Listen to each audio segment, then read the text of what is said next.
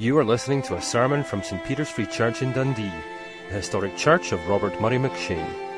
For more sermon content, please visit our website at stpeters-dundee.org.uk.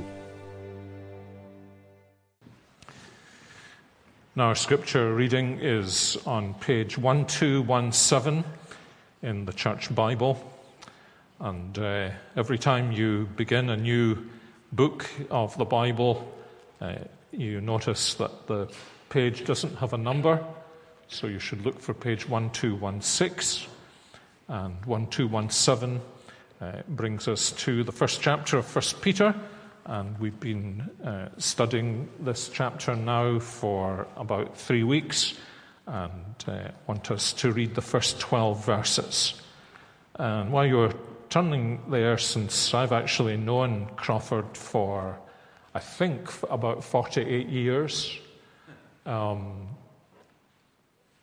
answer to that question, how does it affect your work being a Christian, I think from observation, although I'm ashamed to confess I've never pushed any work his way, the answer is it actually affects everything he does. But he wouldn't notice that the way others would notice it, which is how it should be, isn't it? Well, 1 Peter chapter 1, we're going to be looking at verses 10 to 12 this evening, but let's read in from the beginning where we've been studying recently. Peter, an apostle of Christ Jesus, to those who are elect exiles of the dispersion in Pontus, Galatia, Cappadocia, Asia, and Bithynia, according to the foreknowledge of God the Father, in the sanctification of the Spirit, for obedience to Jesus Christ, and for sprinkling with his blood. May grace and peace be multiplied to you. Blessed be the God and Father of our Lord Jesus Christ. According to his great mercy, he has caused us to be born again to a living hope through the resurrection of Jesus Christ from the dead, to an inheritance that is imperishable, undefiled, and unfading, kept in heaven for you, who by God's power are being guarded through faith for a salvation ready to be revealed in the last time.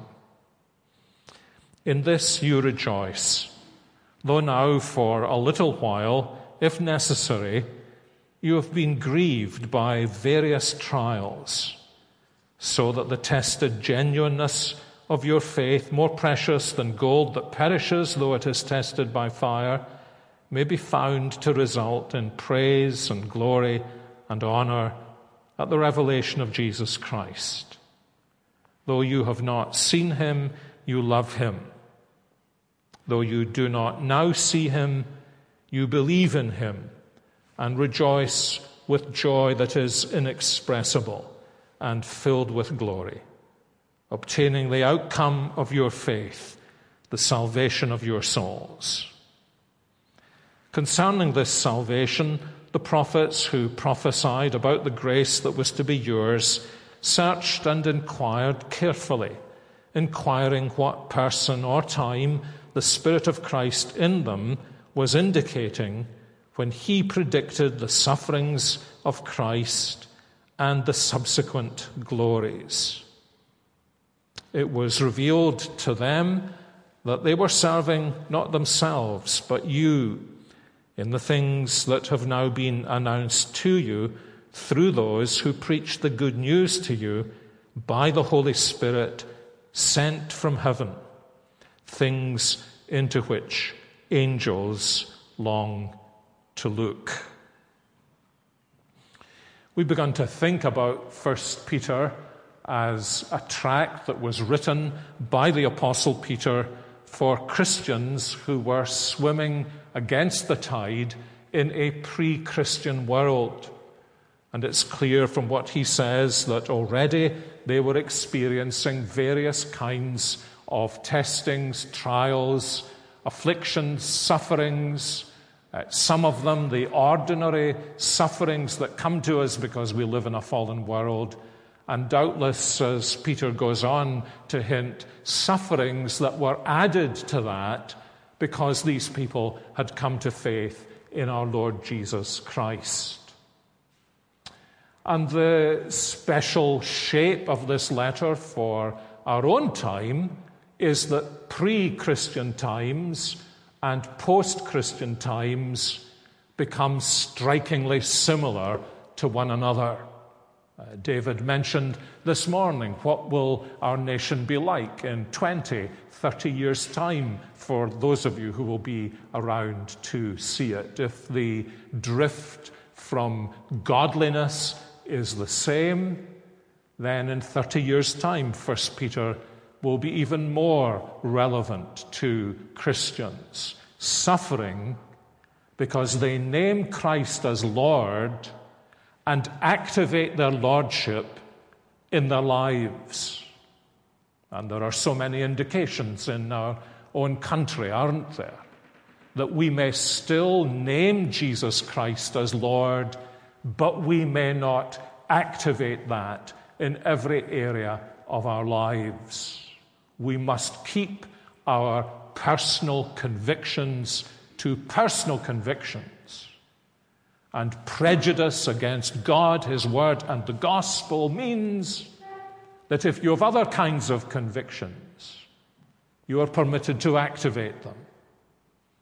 As long as we are willing to say, Jesus is Lord, but the state is also Lord, then we will, as people in the first century lived, relatively comfortable lives, untroubled.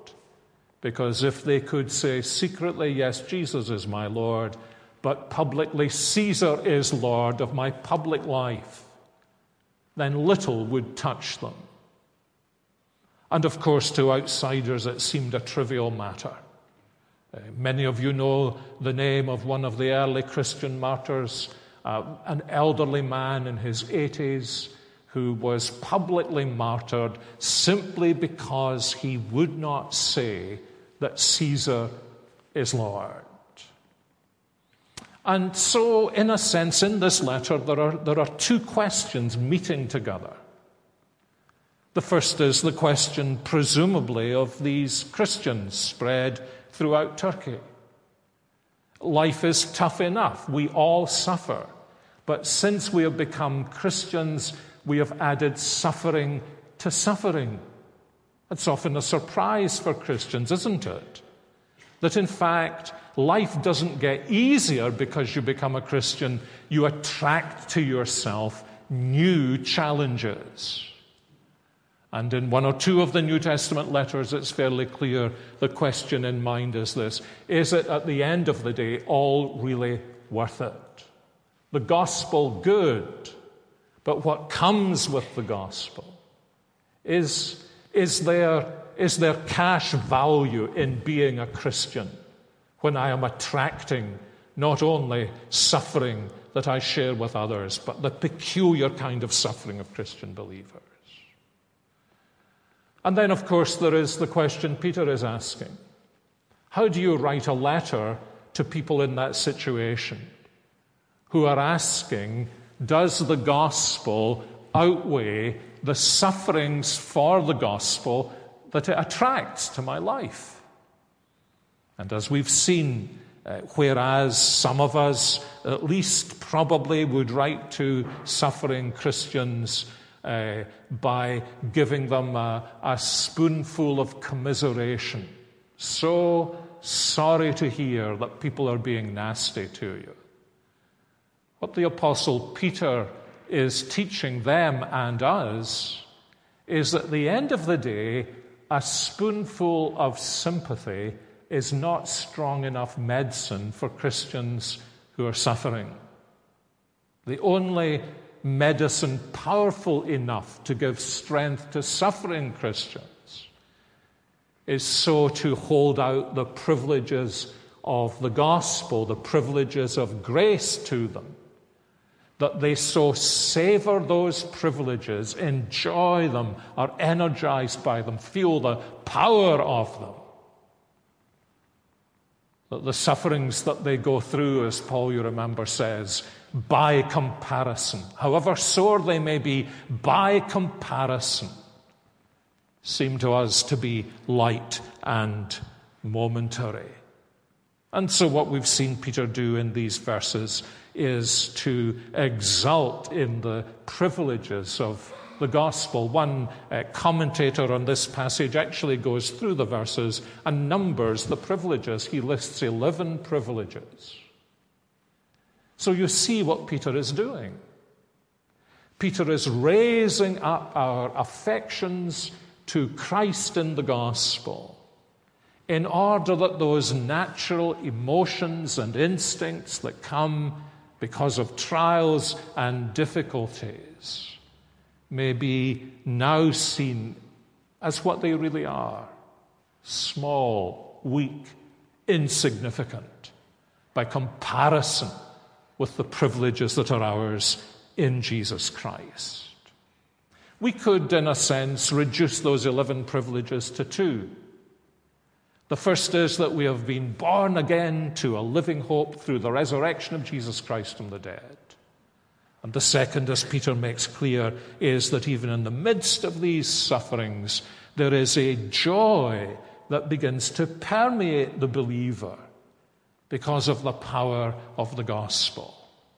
An uplift in the midst of sorrow, a strengthening in the midst of suffering, and a great sense of the power and majesty of Jesus Christ and his absolute all-sufficiency. But actually, Peter himself summarizes these 11 privileges not under 2 headings, but by one word. And he repeats this word. It's used 3 times from verse 3 through to verse 12. What he has been describing in verses 3 to 10, he summarizes in the single word, salvation. Verse 5, you have been guarded through faith for a salvation that is ready to be revealed in the last time. Verse 9, you are obtaining the outcome of your faith, the salvation of your souls. So here is the simple exposition of the privileges of the Christian. Peter is saying, let me hold up to you what salvation is. And when you see what salvation is, when the privileges of salvation begin to drench your spirit, then you begin to become equipped to serve the Lord Jesus Christ, either in a pre-Christian world or a post-Christian world. And some of you, you've been Christians for years and years, and you remember, particularly maybe in early days when you first took your baby steps and weren't very sure, what an amazing thing it was to discover, if you were a schoolboy or a schoolgirl, and snide things were said behind your back. What an amazing thing it was to discover that Jesus Christ was immensely greater to you than any of the pain or harm that could be done by these things. Because as Peter goes on to say in chapter 3, you knew what it was to reverence him as Lord in your hearts. And so as people showed little bits of opposition or said snide things or did snide things, you were able to share this secret with the Lord Jesus. They have no idea that your salvation is immensely greater than any harm they can do me. Nor do they realize that through these light and momentary afflictions, they have become instruments in your hands to shape me and polish my graces and to make me more like the Lord Jesus Christ. Peter is saying to us, and he's going on to say this in many different ways, dear ones, as Christians who know what it is to have the salvation of God in our lives, we cannot be beaten down. We cannot be defeated. We are more than conquerors through him who loved us. And now, having done all this, he's saying, just let me just raise this up 1 degree higher. So he's saying we have this privilege of salvation.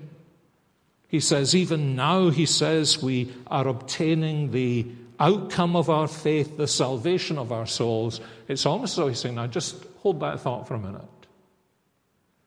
It's as though he picks up salvation and he holds it up to the light as though it were a multifaceted jewel. And as though he were a jeweler. And as he turns it round, he says, just have a wee look at that facet and that facet.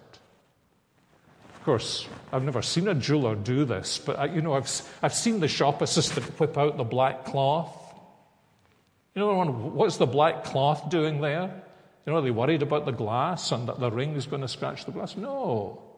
They bring out the black cloth because they want you to see the diamond sparkle, especially on the more expensive one, especially if you've gone together to get the ring. And he or she is saying, just look at that. And it's almost as though what Peter does here is he calls into the room a series of experts.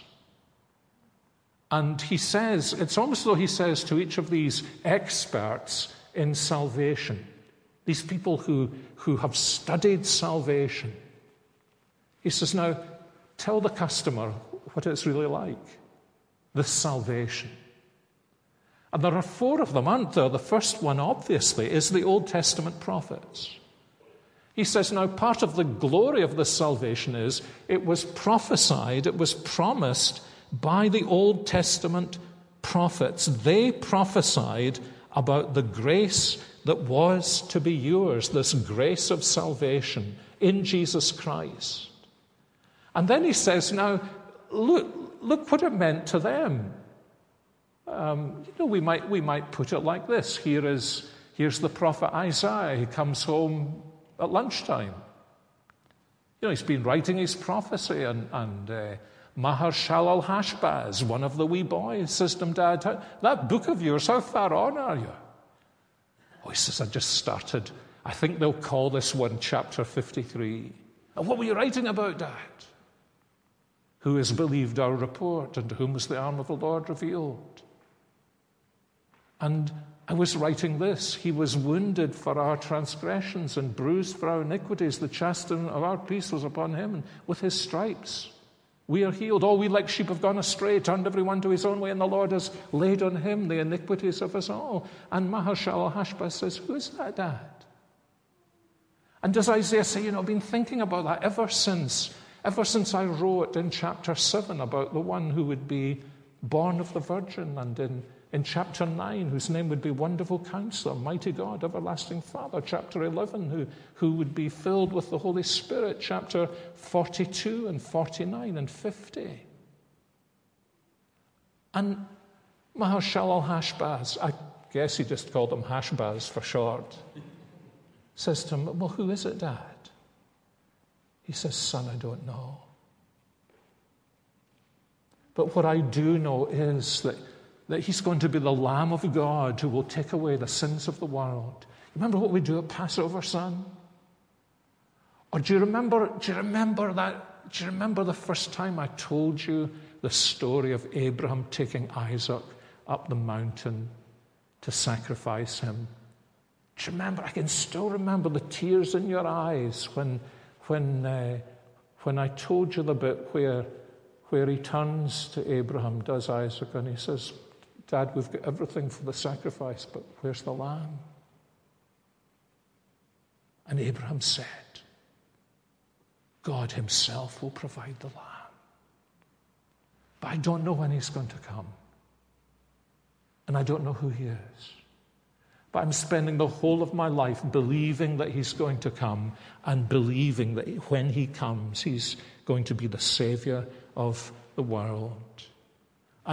And son, all I know is, if it's not in our day, then all of this, I'm writing all of this for the sake of others. And you see, It was revealed to them, verse 12, they were serving not themselves, but you.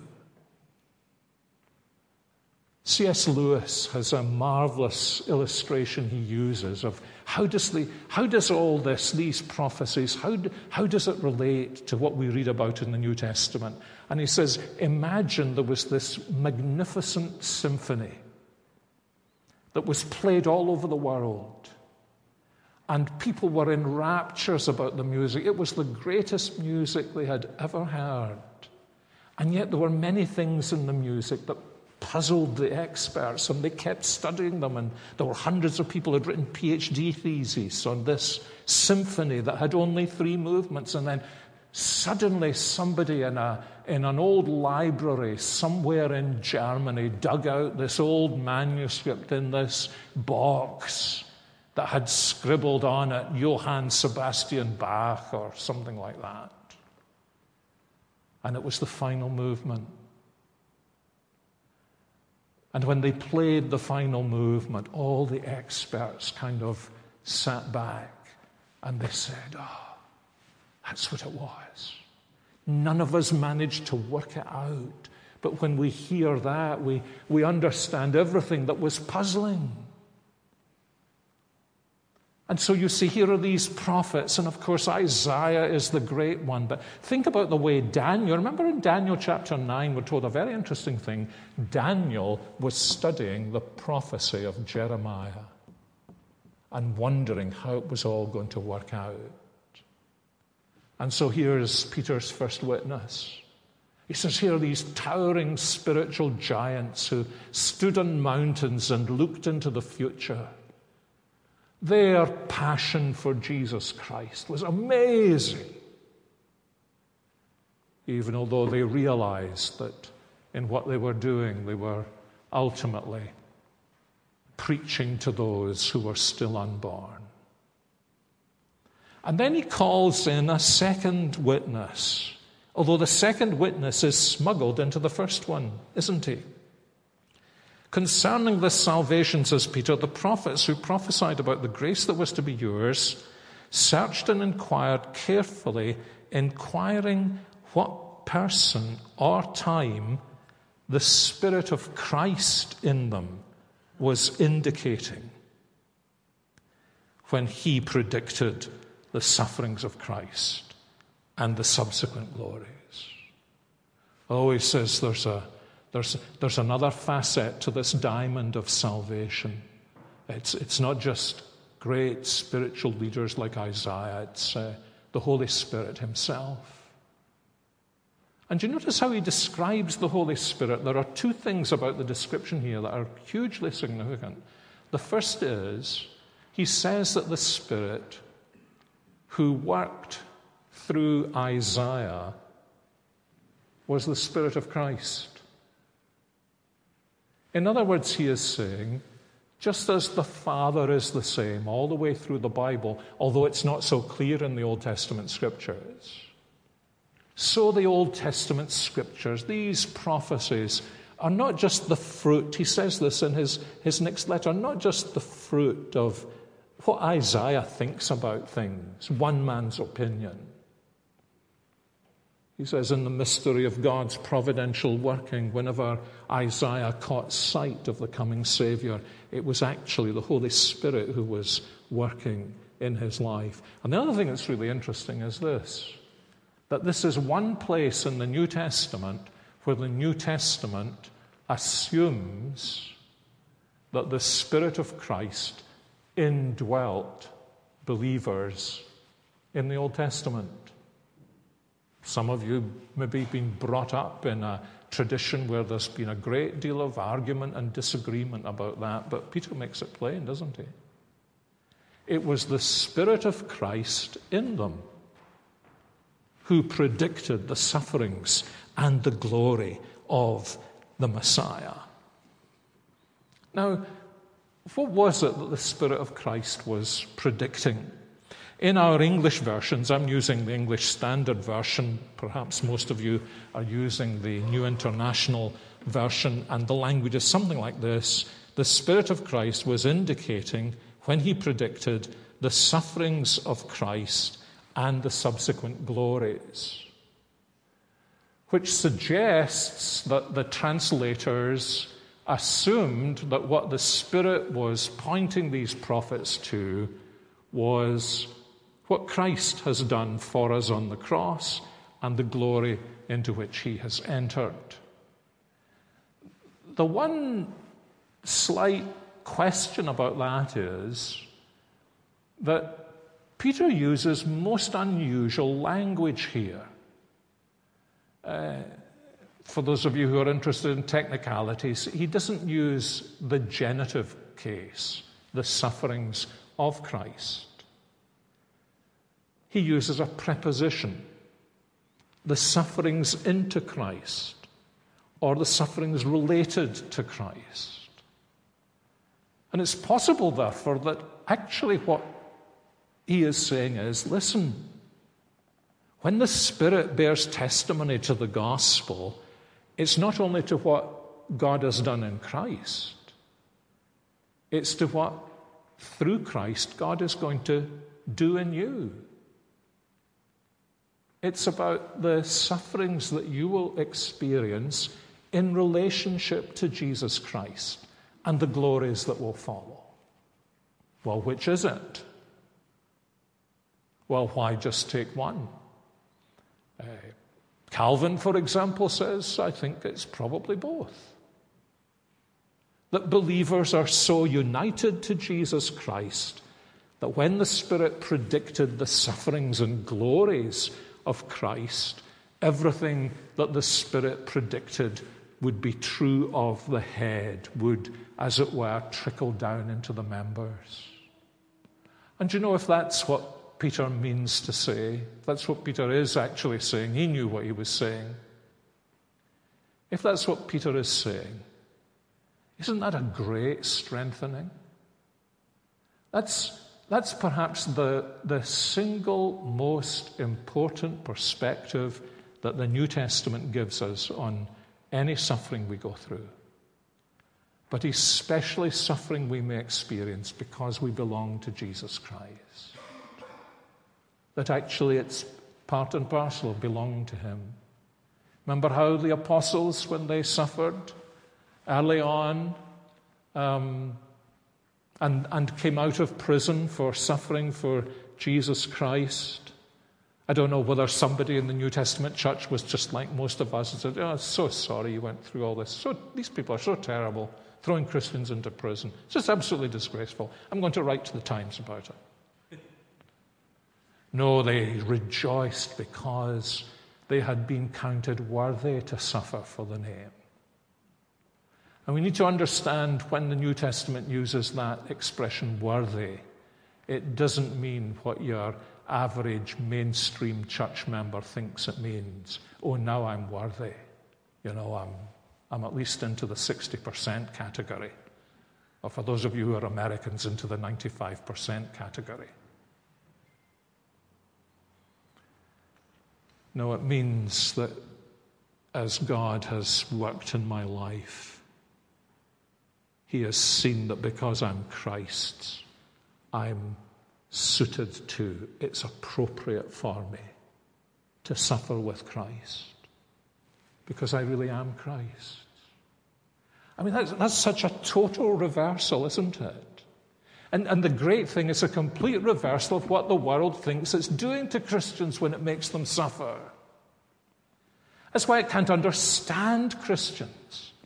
And we need to understand worldly people cannot understand Christians. Whether they like Christians or not is a secondary matter. They can't understand Christians because they never think about being worthy to suffer. They think about being worthy not to suffer.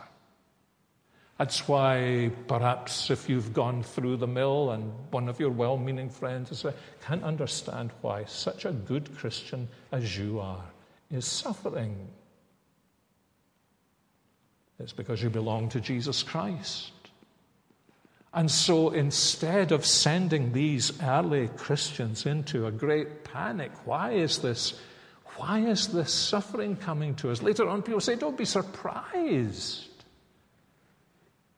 And you may remember this great, wonderful discovery from your earlier Christian days when it dawned on you, if I'm going through this, it must be because somehow or another people are associating me with the Savior that they're also rejecting.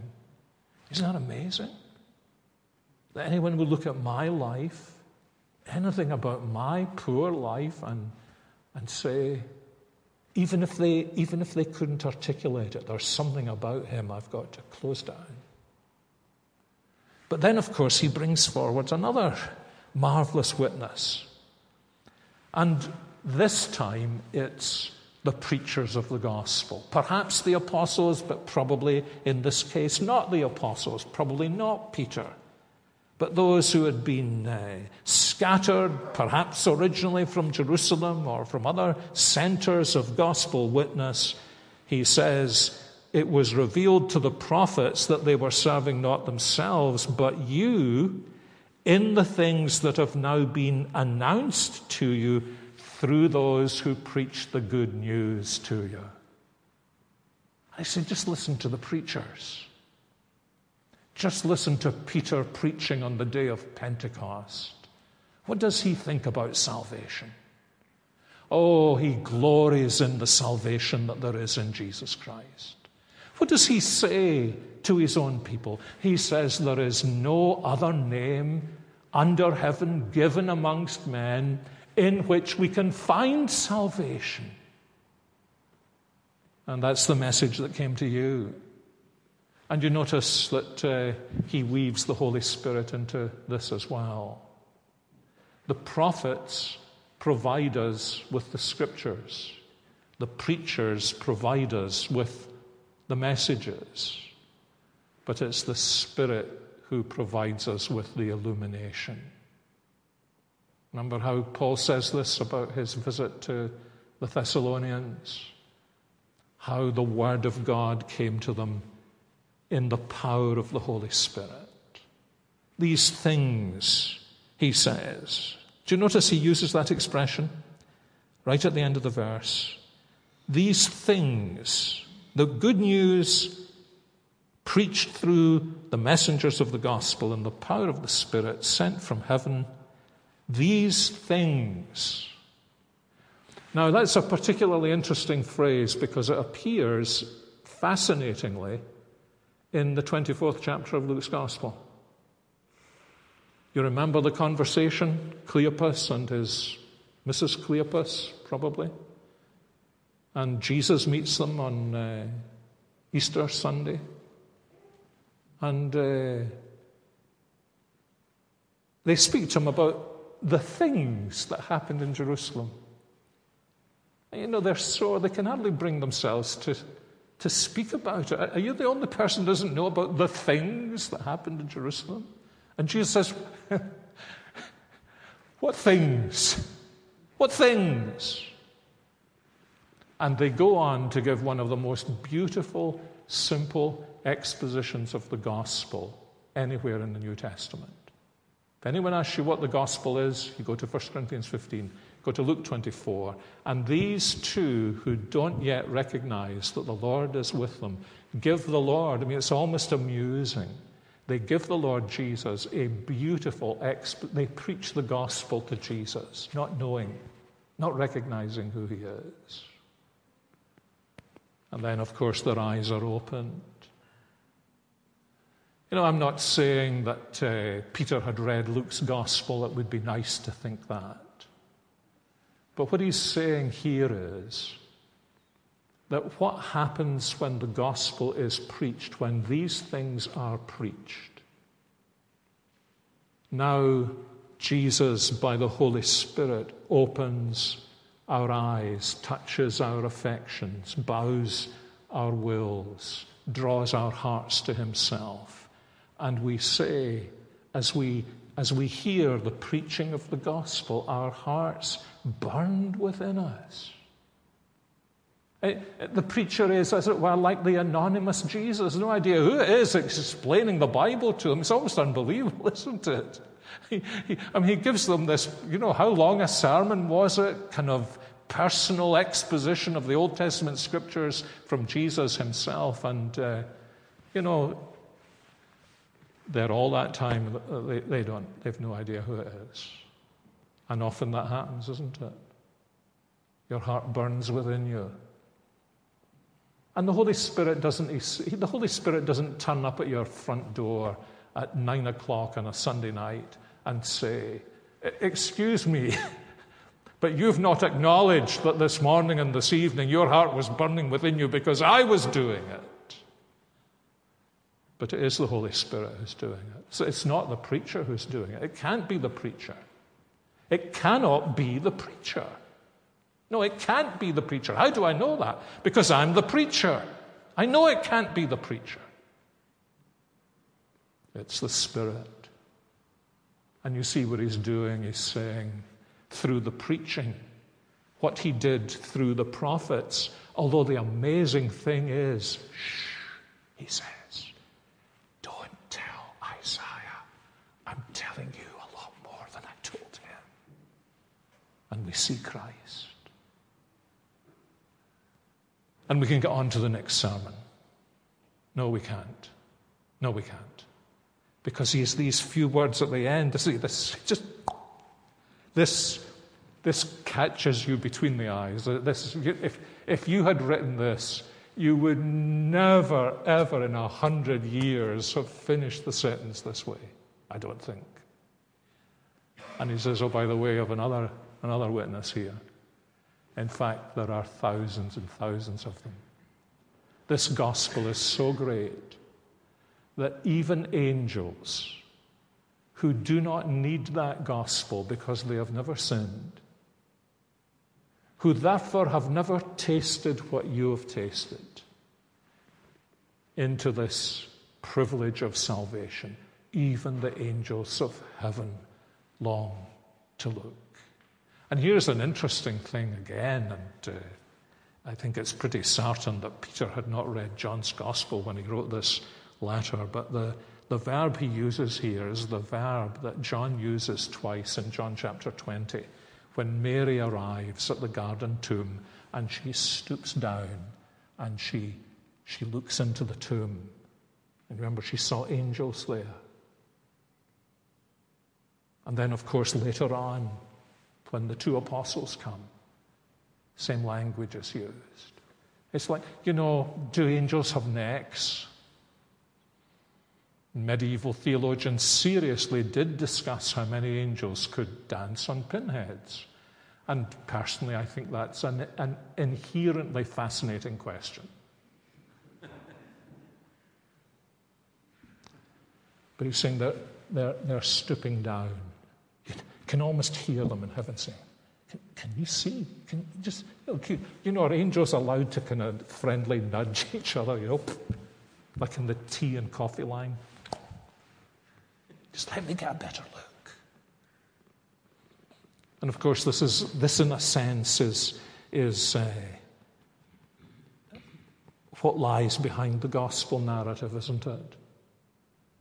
Of the angels who, God doesn't often allow this with his angels in the Bible. There are likely to be more angelic appearances in the local Christian bookstore, at least the last time I was in one there were, than there are in the scriptures. Very rarely does he allow more than one angel at a time to go down and see. But there on the plains of Bethlehem, a whole army of them. And then when Jesus had gone through the struggles of the wilderness temptation, he was ministered to by an angel. And then, of course, as he agonized in the Garden of Gethsemane, before the end of that agony, before the climax of the agony, an angel came to strengthen him. And on the cross, what could he sense on the cross when he said, it will only take a word from me and an entire army of angels will come and rescue me? Or should it surprise us that when Mary looked down and peered into the tomb, there were a couple of angels sitting there. I mean, what a picture. You know, surprise, surprise. What are you doing here? I mean, she wasn't the kind of person who would ask that. Some people would actually ask that question, wouldn't they? They rush in where angels fear to tread. What are you doing here? We've come to see. We're the two who were allowed to come down and bring the report home.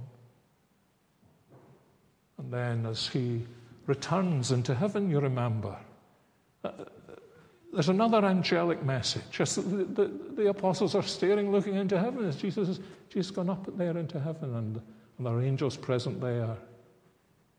And when he comes again in glory, there will be angels present. Why? Well, partly to show his glory, but also partly, as Peter says, because these angels never have, never do, and never will taste what we have tasted. They'll never know what it means to be a fallen sinner who has been loved by Jesus Christ and saved by his precious blood, and will for all eternity be able to look on Jesus. Yes, the angels and we will together be able to say, look at our King. But there is a unique sense in which, as Christians, we will be able to say for all eternity, yes, and our King came to bring us salvation. Do you notice what's interesting here? David was speaking about somebody who had said, you know, one of the nice things about listening to you preach, I mean, to David, was, I don't leave with 5 things I need to do. And you notice that Peter hasn't told us to do anything yet. He's about to. But he understands how the gospel works. He understands that when we're facing difficulty and opposition, what we most need is 5 tactics you need to have to be able to dodge suffering and to avoid opposition and to take your opportunity to be a witness as well. No, what you need to do is feel the sheer, massive weight of the gospel, because this gospel sheds its light on absolutely everything, doesn't it? It sheds its light on our sorrows. It sheds its light on our sickness. It sheds its light on our sufferings. And it sheds its light on any opposition. Because inwardly, when the world turns against us, we are the only people on earth who are able to say with any humility to the world, although don't do it too often, you've really no idea who I am, have you? You have no concept that all that you are doing to destroy my faith is simply making me press in closer to Jesus Christ and to say to him, Lord Jesus, thank you for this great salvation. And so here they are. And here's the jewel. And if you've any wisdom in this jeweler's store of the gospel, then you want to say to the jeweler, to the assistant, which is what preachers are. They are shop assistants in jewelers' stores. I'll have that one. And I'm going to wear it for the rest of my life. Salvation is the engagement ring to Jesus until I feast with him face to face at the marriage banquet of the Lamb. Well, that should keep us going for the next 18 hours, don't you think? Let's pray together. Our Heavenly Father, We praise you again for the riches of the gospel of our Saviour Jesus Christ. We thank you that we can bask in it and soak in it. We thank you that it pours down upon us, that we are overwhelmed with the grace of our Lord Jesus Christ. And as we think with Peter about the way in which you have planned this from time immemorial, and how you have steadily revealed what your Son, our Saviour, would do, and how these great men who have pointed to him have been in a way content and yet longing that they could understand the things that you've revealed to them. And now we know them through your Holy Spirit. And we are the object of the amazement of the angels that their King would do what he did on the cross for the likes of us. And with all our hearts, we praise you and pray that you would strengthen us through your word. And we pray this in Jesus' name. Amen.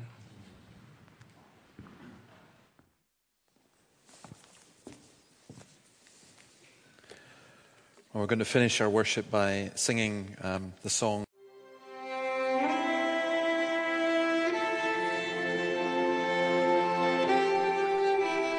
Thank you for listening to this sermon from St. Peter's Free Church in Dundee. If you found this sermon has been helpful to you, please help us to continue building up and assisting the people of God. Visit our website at stpeters-dundee.org.uk. For information and training on persuasive evangelism and how to share your faith biblically, please visit the website of Solas, the Centre for Public Christianity, at solas-cpc.org. Once again, that website address is solas-cpc.org. Thanks for listening.